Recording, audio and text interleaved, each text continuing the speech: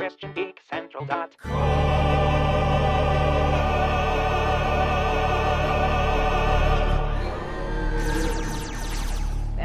556. Warning, access restricted. Please submit to DNA verification. Processing. Verification complete. Access granted. Welcome.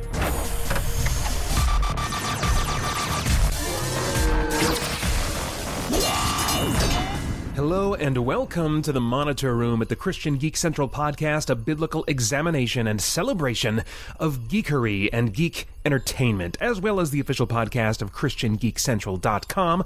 I'm Peter Franson from Spirit Blade Productions, producing entertainment and resources to hopefully equip, encourage, and inspire Christian geeks like you and me to live in the freedom and purpose that Christ has given us. For more information about Spirit Blade Productions, you can check out SpiritBlade.com or Patreon.com/SpiritBlade Productions. I'm sure you can probably tell I'm a little stuffed up.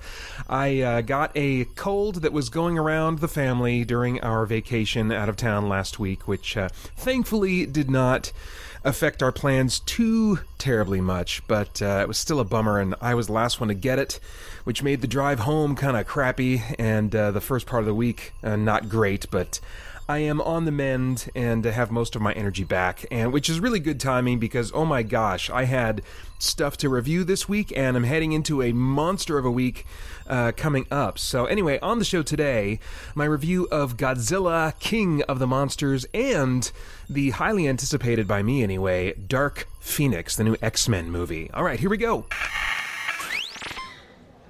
Well, thank you all for joining me on this historic day. The serum I've created will give anyone who drinks it the power to objectively know the difference between something that is cool and something that is lame. The serum is available to anyone who provides a review for the Spirit Blade Underground podcast and is completely safe. Allow me to demonstrate.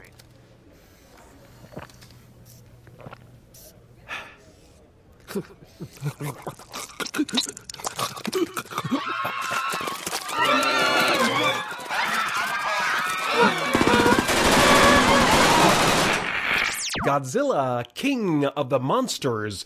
The synopsis on IMDb reads, the new story follows the heroic efforts of the cryptozoological agency Monarch as its members face off against a battery of god-sized monsters, including the mighty Godzilla, who collides with Mothra, Rodan, and his ultimate nemesis, the three-headed King Ghidorah. When these ancient superspecies, thought to be mere myths, rise again, they all vie for supremacy, leaving humanity's very existence hanging in the balance, because of course you have to have humanity's existence hanging in the balance.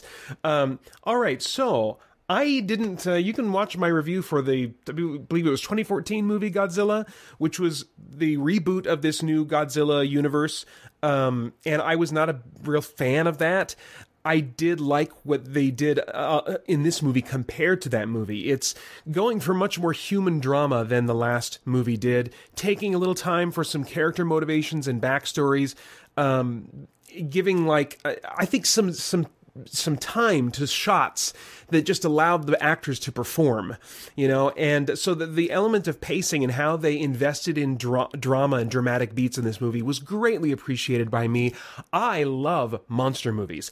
I tend to enjoy the more humanoid-sized monster movies like Aliens, Predator, John Carpenter's The Thing, stuff like that. But I'm warming up over the years to these giant skyscraper-sized, you know, monsters. But for me, they need to be represented in the world physically in a way that kind of makes sense to me. Like, I could never get into the old, Ultraman. There was an Ultraman series. You know, those, I mean, there's a bunch of, like, a dime a dozen Japanese live-action series involving people turning into giant heroes or giant robots or giant monsters, and they fight in the city and stuff like that, and there's massive destruction. And it just looked so fake to me because of, like, well, for numerous reasons. But one of the reasons that was key is the way they moved. If you're going to have them move at, like, you know, what like scale-wise would be normal human speed, then there should be repercussions of that movement in the form of, like, big waves of air just being whooshed around. So there should just be constant, like, you know, almost hurricanes around creatures of that size moving that fast, The other option is to have them go really slow and lumbering and stuff, and that's another way that movies will sometimes do giant, characters. I don't like that as much. I felt like what they did with this movie and the movement of the creatures was a nice halfway point, where it was slower than, scale monster, movement, or like a cheetah or like a lion or some kind of comparable, animal in the wild animal in the world. It's definitely slower than that, but it was faster than some of the really slow, lumbering giant type stuff we've seen in giant monster movies and giant creature movies of the past. So, and there were repercussions of that movement. Just having one creature fly, over a city caused like massive shock waves that were just destroying buildings. Just him flying over it, And so I appreciate things like that bring these monsters into the world and make them into more than just monsters. They become like these natural disasters, and I'll get to that when I talk about the effects a little bit more. But it's still very much a giant monster movie, as I said, even though they did invest some nice time in character development and character drama. Lots of giant monster action, lots of giant monster fighting, but with a quote-unquote hide the monster approach mixed in with that showcases just the immensity and awe of these creatures along with the action. I think they kind of ease us into seeing these giant monsters by showing them silhouetted or obscured a little bit or from a distance, and I think that also helps me, at least as a viewer, appreciate the scale of the creatures. And just it eases me into accepting them as a grounded reality, in this world. And so I really appreciated that. But don't get me wrong, they're not hiding the monster the whole time. They go back and forth between some of that hide the monster type technique and then also just in your face crazy giant titan monster action, So if you're in it for that, you're going to get that itch scratched. But if you're like me and if it's introduced too quickly and too much, kind of feel like ridiculous or just numbing after a while, they do some nice hide the monster Jaws type stuff. That I'm talking about the first Jaws movie, the Spielberg movie, where he's obscured. You see him through the water a little bit, but it's a blurry image a lot of the time. You don't see the shark very much at all in that first movie, and so it's a great technique in monster movies for me, because my imagination can really go to work and fill in the gaps in some great ways that CGI just fails me in. So as far as the tone goes, it does have a few jokes here and there, but they're largely playing this as serious. I do wish they would have given even more time to the character stories as they anchor the story emotionally for me. Giant monsters, maybe Godzilla is a very complex character, but I don't think there's any way for us to really know that, because he doesn't speak and his face is not... it's very alien looking, and so it's hard to read emotion if they were to try to portray subtle emotions. It would be really hard. They just don't have the tools to show us the complexity of his character and emotion in order for us to sympathize with him. We can sympathize with Godzilla, I think, in the same way that you sympathize with an animal in a movie that's like, if there's what I call a horse movie, where you've got like this family that really cares about a horse, and there's other stuff going on, but we really care about this animal, this dolphin, this horse, this whatever the animal is, this bear, we kind of care about it as an innocent animal, but not in the same way that we invest in the drama of a person whose motives we really understand and can, relate to. So for me, it's important to have those character drama moments. Otherwise, I'm going to completely check out of a movie like this. And I wish they would have given me more. I applaud them and thank them for going as far as they did compared to the last movie, but I wish that we would have gotten even more. Maybe a director's cut. That'd be awesome. Let's see here. As far as the cast goes, I felt like they were all pretty solid. It's a cast that's largely populated by actors known for their dramatic work. Now, the script doesn't take advantage of that as much as I think it could, but the performers, I would say, generally elevate the material, which I always really appreciate. As far as stunts and visuals go, lots of explosions and large-scale destruction, along with the CG monsters. The hide the monster approach really did add a lot to me, a lot for me, I should say, as I mentioned earlier. And as I also said earlier, it makes the monsters more than monsters. It makes them like these giant hurricanes or volcanoes or earthquakes. It kind of turns this movie into kind of a disaster movie, where the natural disaster is a giant creature instead of, an earthquake or whatever. Still, though, I have to say that it usually, the visuals fall flat for me when it's just two CG creatures fighting. They didn't do that for long in this movie. They would like have them going at it, but then they would cut away to show the surrounding destruction going on as a result of the fight, which I think is really important. It gives me that sense of scale. But the longer they held on just two CG monsters going at it, the less interested I became, so, because, to my cursed eye, it just looks like cartoons kind of. So, but I do think that, I suspect anyway, that fans will get a lot out of those moments, of two CG creatures going at it, even if I didn't. I'd love to hear from you if you're a fan of giant monster movies or the Godzilla movies in general, and get your thoughts on this. As far as like themes, is there any material in here that might stimulate some worthwhile thought or conversation about moral, philosophical, or spiritual issues?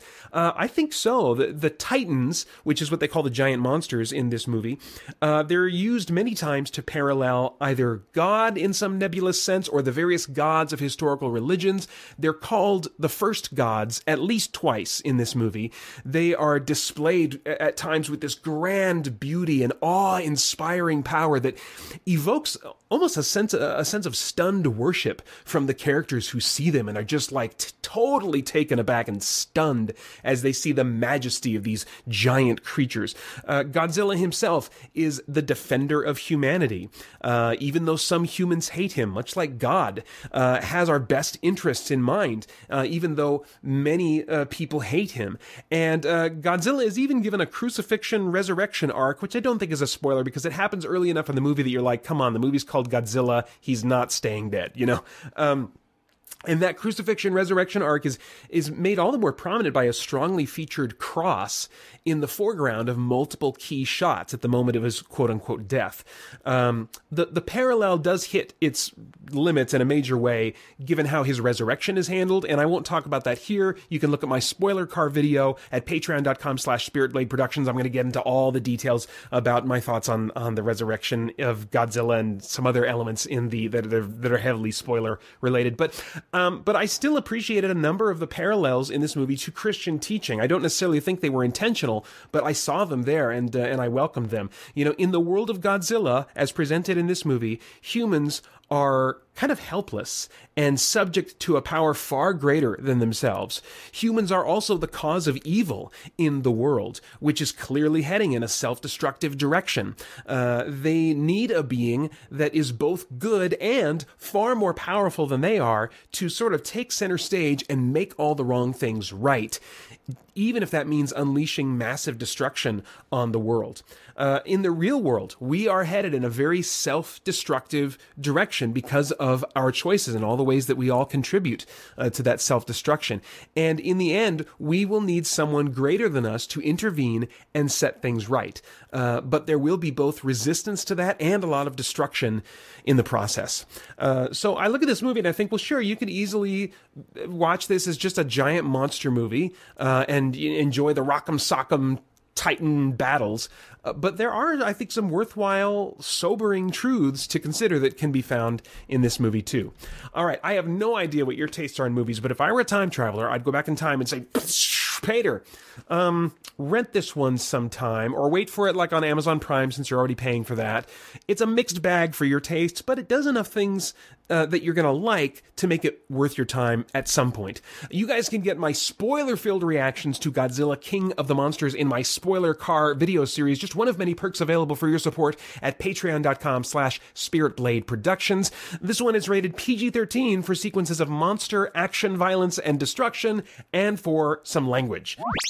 I want to remind you guys to check out the other members of the Christian Geek Central Network, such as the Strangers and Aliens podcast, the Theology Gaming podcast, the Untold podcast, POS, Helix Reviews, and the Retro Rewind podcast. For more information about the CGC network, visit ChristianGeekCentral.com.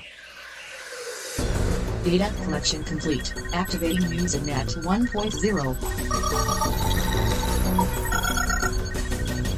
This week at youtube.com/Christian Geek Central.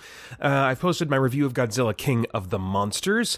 Also, Spirit Blade Legacy Edition with text commentary, Part 2 is up right now. That's part of the big launch of our free forever version of Spirit Blade Legacy Edition on the YouTube channel. And then my reactions to Google Stadia, which E3 ended up starting a little bit earlier for me this time around, because Google Stadia did an event on Thursday talking about their streaming platform and really making a presentation to try to appeal to gamers for why this will be a really cool thing and a great prospect financially for them as well. And I definitely had some thoughts and reactions to that. In fact, I titled it Google Stadia E3 Reactions, a Christian Geek's Console. And there are reasons why it certainly could be appropriate for Christian geeks in particular, but also some reasons that it might definitely not be. Anyway, you can get my video on that at youtube.com/Christian Geek Central. By now, I should also have posted my review of Dark Phoenix. And then stay tuned at the YouTube channel starting this Saturday and then going on through next Friday for one or more videos coming out almost every day as I react to all the news and conferences and events and stuff that I'm able to check out online going on at E3. I think Thursday will be maybe the only day that I don't post something about E3. I'm not sure, but I also got to do a movie review, so I don't know. Probably close to every day, if not every day next week. One or more videos from me about E3. So if you're into video games, stay tuned at youtube.com/Christian Geek Central. And then anything you want to do to help get this content out there and just kind of perpetuate it and help other people become aware of it, I would be really grateful. You know, you could like, share, subscribe, whatever you want to do. I'd be really grateful for that. Let's see what else. I've really been swamped, and so I haven't been able to keep up. As I mentioned, might be the case with the Christian Geekly News highlights, which is usually my highlighting kind of like what's going on in the Twitterverse, and so I've really been behind on that. I did actually retweet some things that I thought were of note. I just didn't have a chance to collect them in my notes for this podcast. So anyway, if you do want to stay up to date on just kind of what I think is the notable news and events from the wider world of Christian geekery, just a reminder, you can follow Christian Geek Central on Twitter at Christian_geek. Let's see, at patreon.com/SpiritBlade Productions, I've launched some new tiers as of this month, with new perks, including a Discord access, my spoiler car video series where I share my thoughts hot off of the theater, or hot off the, what do we say, hot off the popcorn or something lame like that. Anyway, right, basically on the drive home from watching the movies I review, I just spit out all of my, shocked spoiler reactions or whatever I have to say that I couldn't include really in my review in good conscience, without, spoiling it. So that's a whole video series I started a number of months ago. And then also there's a tier that allows you to have a monthly voice chat hangout with me and others at that tier.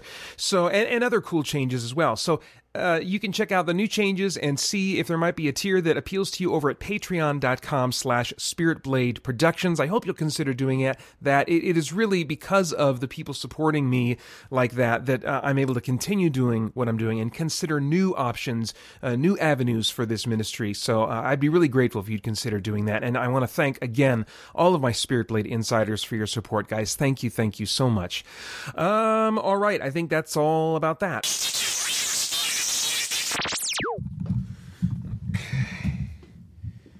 All right, this is audio journal number 5 since the incident. I'm still pretty sure I've developed some kind of superpowers despite the negative results in the last 4 tests. I'm going to give it another try today after a trip to the hardware store. This is invulnerability test number 1.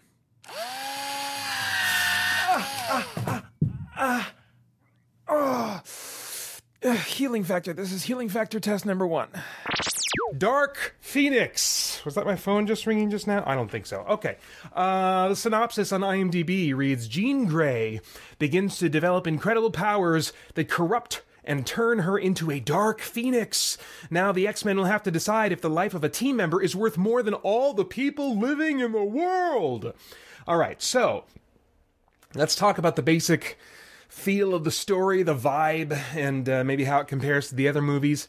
This was surprisingly on a smaller scale than X-Men Apocalypse, the last movie that came out, focusing on Jean Grey's kind of broken past, and then the relationship she had with other team members and how her brokenness and the things that cause that brokenness cause kind of turmoil and conflict between various members of the X-Men and the X-Men cast. Now, I'm invested in these characters because of the previous 3 movies with the first class cast. Say that 5 times fast. But this didn't feel like it leveraged those relationships as well as it might have. X-Men 3, I'm going to give some spoilers for X-Men 3, which is like the old, early 2000s movie, okay? X-Men 3 covered the same ground somewhat with its version of this Dark Phoenix story from the comic books, and I felt like the most pivotal deaths in that movie had intense character relationships right at the center of them, You had Jean Grey who killed Cyclops, and then Wolverine killed Jean Grey. And this movie lacked the same level of close relationships at the center of its biggest moments in dealing with the Dark Phoenix story. For more on what I mean about that, specifically, you can check out my spoiler car video for $5 patrons at patreon.com/spiritblade productions. Now, in some ways, it felt like a wrap-up of the first class movies. But in at least one major way, it seems to set up a sequel that likely won't happen, as far as I can tell, unless Marvel uses alternate timeline stuff in the MCU, which they totally could at this point. You know what I'm talking about if you've seen recent movies, to merge the 2 universes somehow, So, yeah, I don't know. I don't dare pin my hopes on that. Some of the newer X-Men, like Storm and Nightcrawler, get some great screen moments, at least in the action. I don't think their characters are really explored as much as I would like them to. I think they could have taken the opportunity to really start investing in them, but maybe it was their intent to kind of wrap it up with this movie or this movie and then one more. That's what it felt like more to me. It felt like this movie was intended to be the setup for maybe one final X-Men First Class cast movie, but I don't know if that's going to happen now. Anyway, Quicksilver was not involved in much of this movie, which was a bummer just from a power standpoint. His scenes are always a lot of fun to watch. Maybe they recognize, like, wow, he is so overpowered, we got to take him out of the story somehow so that, he doesn't just solve it all in a second. He's super, super powerful. So he's involved in one major scene, and that's about it for this movie. And I felt like I was cheated of the payoff that I wanted regarding his relationship with Magneto, which was teased in the last 2 movies. It was hinted at the first time he made an appearance in what was it, Days of Future Past, and then it was really pushed into more in Apocalypse, and I'm like, well, surely they're going to culminate that storyline in this next X-Men movie, and it never even came up. So I was really disappointed in that. But this cast that we have now, we've introduced these younger X-Men characters as of the last X-Men movie. Now they could be developing them, and these younger heroes could easily last for 2 to 3 more movies without being too old. I think Xavier and Magneto don't have to look young. They, in fact, in this movie, I have to say, I've been keeping track. I recently rewatched the 3 movies before this, and in this timeline, Xavier and Eric Lencher, Magneto, were both born at around 1934, and this movie takes place in 1992, so they should look, both of them, really close to 60, or at least in their mid-50s. I had problems with the fact that they didn't seem to be aging at all in the last movie or 2. It's just become more pronounced to me as they've jumped a decade with each one of these movies. And now I'm like, these guys should be looking mid to late 50s right now, and I'm not buying it. I would buy it maybe that Michael Fassbender's Eric Lencher could be a guy that was just young looking in his mid to late 50s. I could maybe buy that with him. But James McAvoy's Charles Xavier, I do not look at and see a guy in his mid to late 50s. So that's a bit of a bummer. Anyway, but those guys don't need to stay young and sexy or whatever for the Hollywood, guys suits that want to sell tickets to kids that are just, want that kind of stuff in their movies. We've got this new crop of X-Men that could be young and vibrant and as sexy as they want them to be, I guess, for at least 2 or 3 more movies. And it just doesn't look like that's going to happen. I could be wrong. We'll see. Anyway, as far as the cast goes, I really did think that the cast was solid. I wish that we could have explored more of the younger X-Men's backstories and characters, even though we know some of them before. Technically, if you've watched the older X-Men movies, this is a new cast. It's a new timeline that's kind of been established as it's diverted from the original timeline. And so I would have liked more exploration of them, but we didn't really get that. I really missed the range of performance that Michael Fassbender gave us in X-Men Apocalypse. They gave him this great, tragic story to work with in that movie, and he just didn't have anything like that to play with as an actor in this movie. And I felt like the actors that did have the opportunity to really do some heavy emotional stuff, I just personally didn't connect with their performances in the same way that I did with Fassbender's in X-Men Apocalypse. And so, again, in many respects, this movie just felt like lower stakes, and in terms of like action, and lower emotional stakes in terms of character stuff, and but still really solid performances. And the last area where I felt like the stakes were lower was in the visual effects. Now, that's kind of a weird thing to say. I guess that kind of goes hand in hand with action. It's almost kind of the same thing, you might say. This was not a huge, spectacular, epic, X-Men battle movie. I felt like the Apocalypse was on a much grander scale with much higher stakes even than this movie. The scale of the final kind of like climactic action sequence felt more like the scale of like a mid-movie action sequence of, a modern superhero movie. And I was like, oh, really? Okay. So it's weird. This movie felt a little bit like going out with a whimper, if this is the last one with First Class, and also with the carpet being yanked out from under them, because I really feel like there are elements in this, as much as it was kind of wrapped up in a number of ways, there was one significant element that I was like, they are totally setting up another movie here, and we're not going to get it probably? I don't know. Anyway, so as far as themes go, this one was an interesting viewing for me. That the X-Men movies have always been, in part, about being proud of your differences. They're attached to racial things and sexual orientation issues and gender identity things and stuff like that. So they've been, I think, kind of like using this franchise to kind of speak to those issues, and so the idea of just kind of being proud of your differences, whatever they might be, has been a recurring theme in these movies. This is the first movie to subtly, maybe even unintentionally a bit, I don't know, challenge that a bit. Jean is certainly not responsible for much of what she does as the Dark Phoenix in this movie, but there was already a brokenness to her.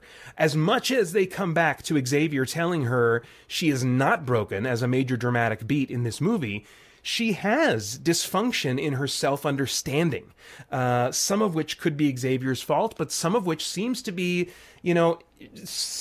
originating in her as well. There's a flashback sequence dealing with this tragic event of her past that as a little child, it would have shattered any little child. But maybe it was, I don't think it was just because the child actress couldn't do a convincing crying scene. She seemed to be bottling and not really letting out the emotion of this tragic thing that happened to her in the scene at the time that, that would have been really appropriate for her to do that. And so it seemed like, okay, there's some psychological damage that happened as a result of this tragic thing, this bottling going on, even though it wasn't her fault.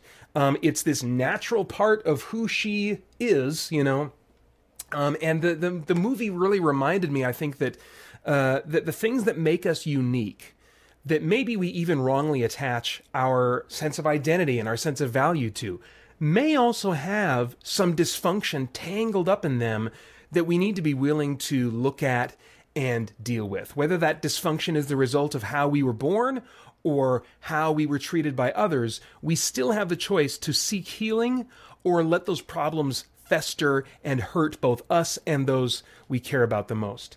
We want, I think, to aim for the humble attitude of the psalmist who wrote in Psalm 139, verses 23 and 24, "Search me, O God, and know my heart. Try me, and know my thoughts, and see if there be any grievous way in me, and lead me in the way everlasting.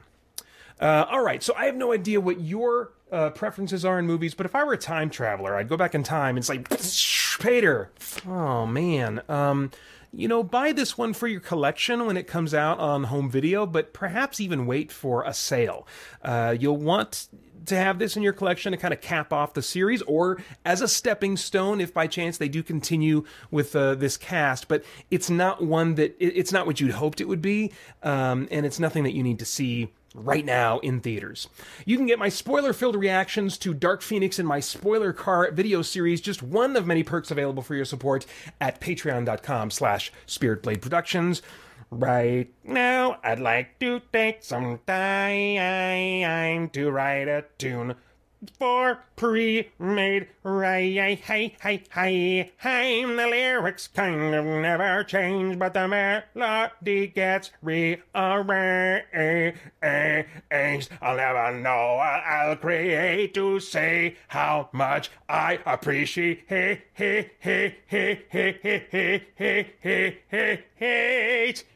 barbells and joysticks Libre, Stefan Kramek and Winston Crutchfield. Thank you for supporting me and SBP and CGC. And now to all who hear this tune, thank you as well. Please come back soon. Want to hear your name in song? Check out our page on Patreon.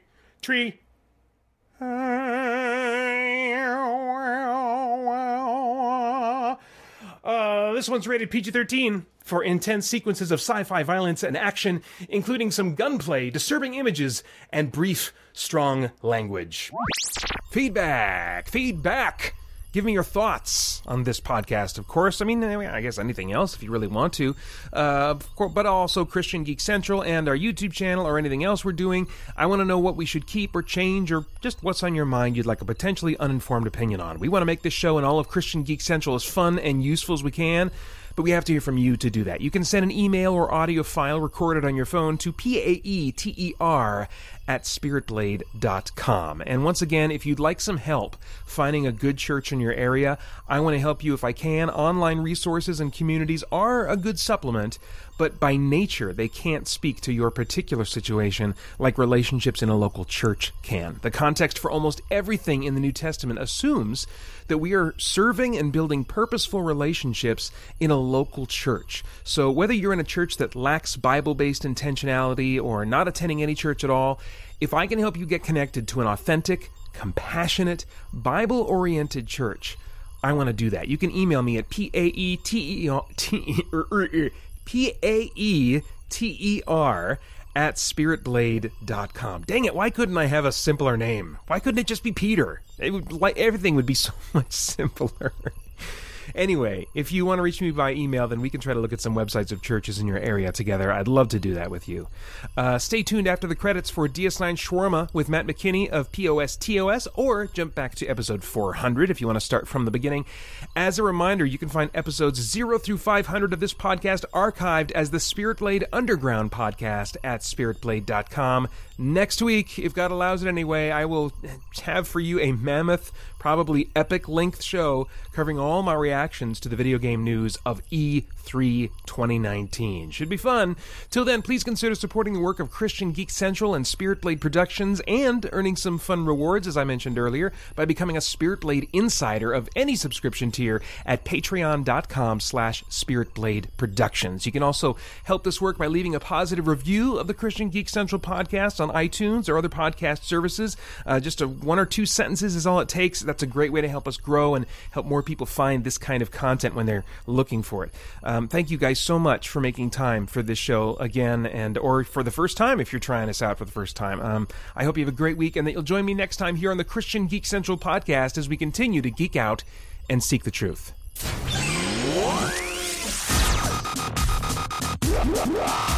The Christian Geek Central podcast is a community-supported endeavor of Spirit Blade Productions. This podcast is produced by Peter Fremson with support from the Christian Geek Central community at christiangeekcentral.com. For information about the latest entertainment and resources from Spirit Blade Productions, visit spiritblade.com. Thank you for listening.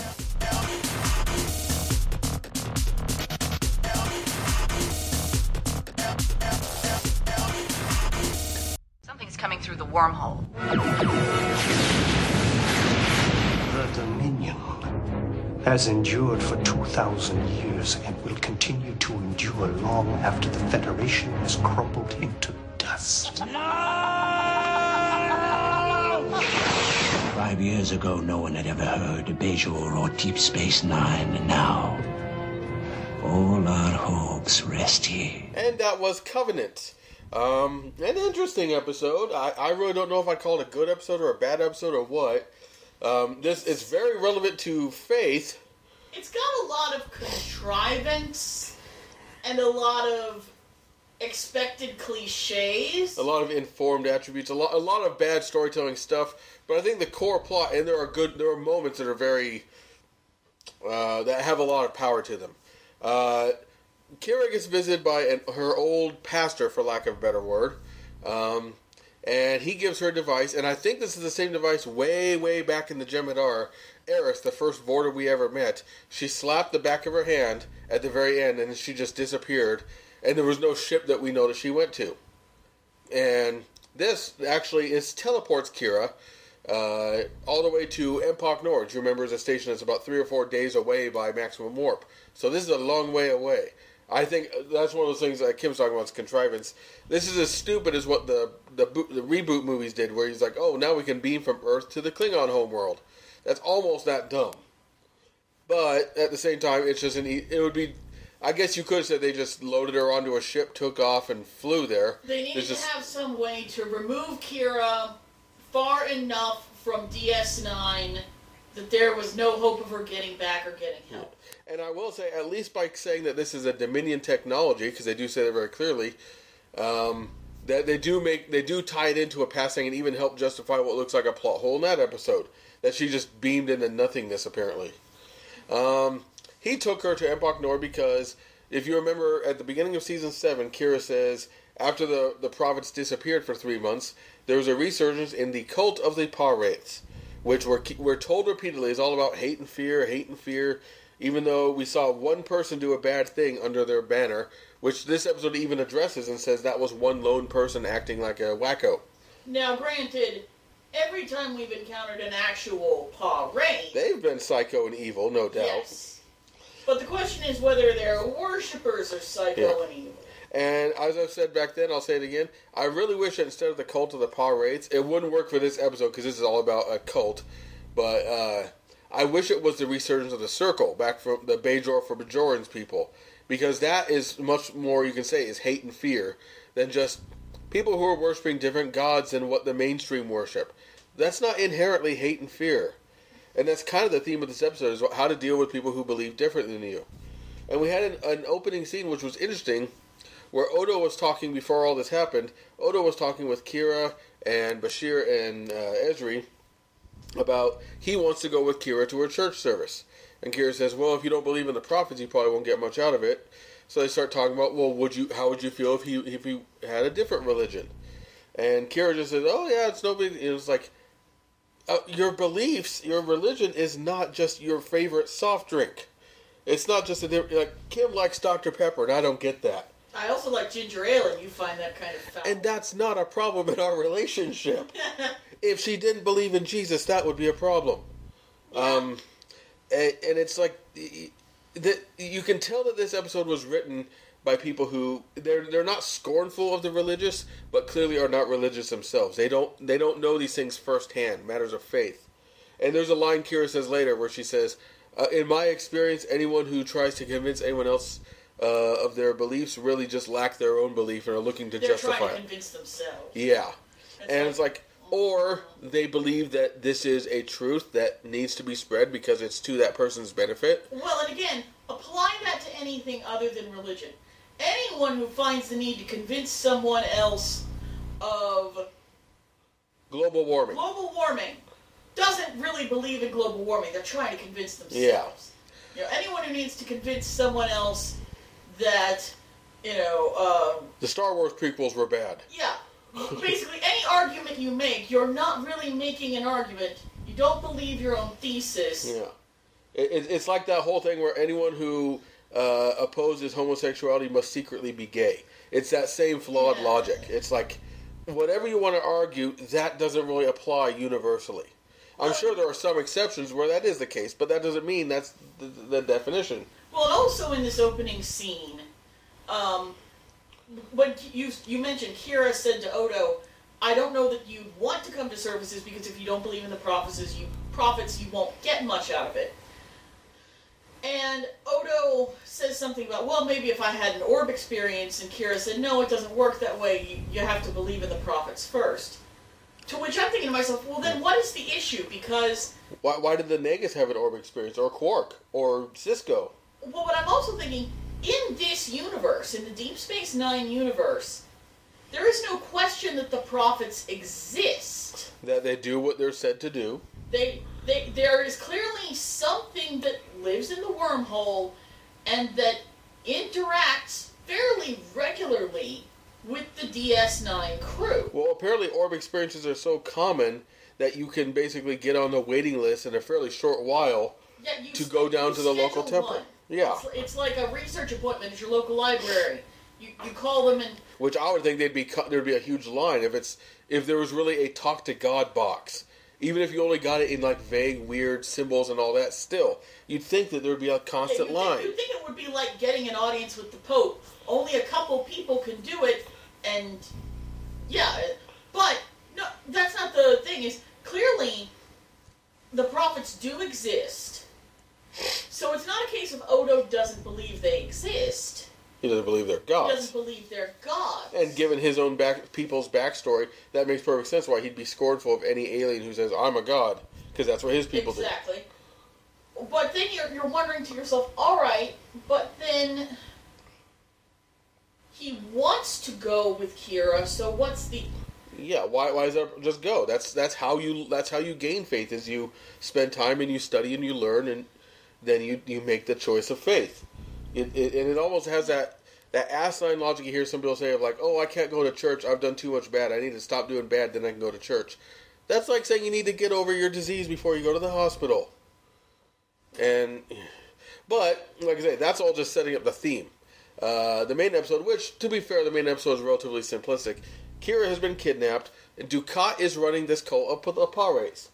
And Dukat is in full Kai Wynn mode. He's got the smug, he's, sitting...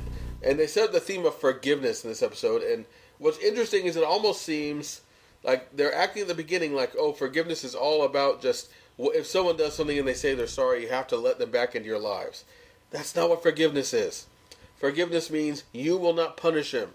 You do not need to hunt them down. You don't need to hold hatred in your heart. All those things. It has nothing to do with letting them back into your lives. And as I was talking with Kim about this is like, did your dad molest you as a kid? Well, you have to let them back in your lives and have to let them spend time with your kids, or else you're not forgiving. And it's like, you can forgive him and still not let him in your life because you don't trust him. That's completely reasonable. And it almost seems like this episode's kind of going with that, actually, which surprised me. Because they talked about forgiveness, and then they showed that forgiveness is not as simple as, if you really mean it, it's okay. Because we find out Dukat really means it, and he's really sorry about some things, and really believes things, and yet he's still doing horrible, horrible evil. Sorry to ruin it for you, he still ends up the villain of this episode. You'd think after a kidnapping, he'd be over that. And most of the episode is just seeing this Waco, Texas level cult, Jonestown kind of thing going on. These people are living under an oppressive thumb of Dukat's laws. It's like you can't even have children unless the master, as they call him, grants you permission. Your typical cult stuff. And of course, all the people are just smiling and happy with it. And I would say this, and this is true just on a church level even.